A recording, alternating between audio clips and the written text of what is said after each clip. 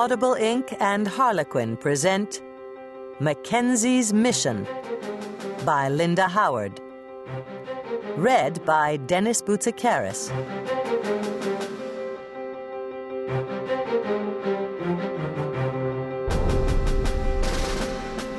Prologue. Man must be trained for war, and woman for the relaxation of the warriors. All else is folly. Friedrich Nietzsche. Hogwash. Linda Howard. He was a legend even before he graduated from the academy, at least among his own classmates and the underclassmen. As first in his graduating class, he had his pick of assignments, and to no one's surprise, he chose fighter jets. The politically savvy all knew that the fastest way to promotion in the Air Force was as an aviator, and fighter wings, with their inherent glamour, had always been the most visible. But those who knew Joe Mackenzie, newly commissioned officer in the United States Air Force, knew he didn't give a damn about promotion, only about flying. His superiors had doubts about his suitability for fighters, but that was the training he had chosen, and they decided to give him the opportunity. He was 6'3", almost too tall for a fighter jockey.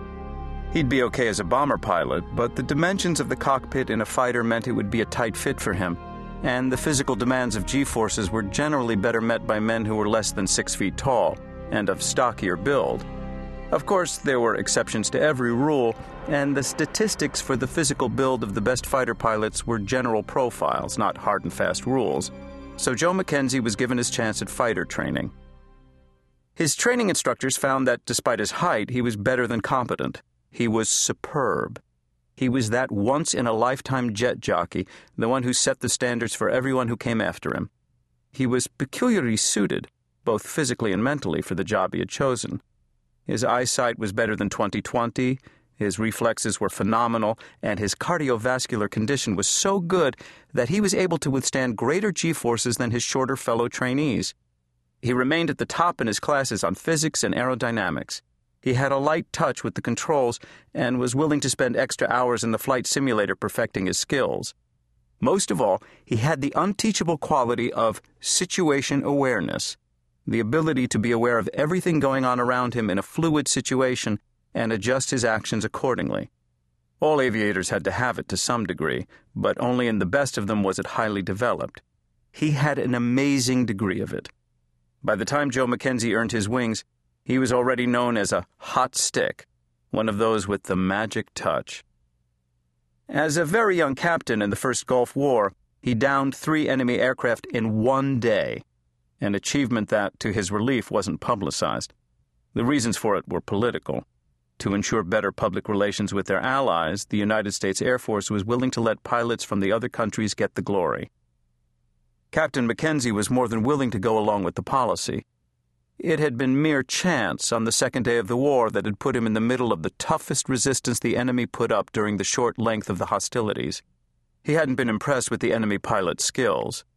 Nevertheless, for about 3 minutes it had been a real furball when he and his wingman had been jumped by 6 enemy fighters. The end result was an almost indecently fast promotion to major, and Joe Mackenzie, tactical call sign Breed, was recognized as the fastest of the fast trackers, a fast burner on his way to a general's star. During the Second Gulf War, Major Mackenzie scored 2 more official kills in air-to-air combat and was designated an ace. This time, there was no way to keep his achievements out of the media, not that the Pentagon wanted to. It recognized that it had a public relations goldmine in the handsome half-breed American Indian who exemplified all of the qualities they most wanted to project. He was given the choice assignments and made lieutenant colonel at the age of 32. It was generally recognized that for Breed Mackenzie, there was nowhere to go but up.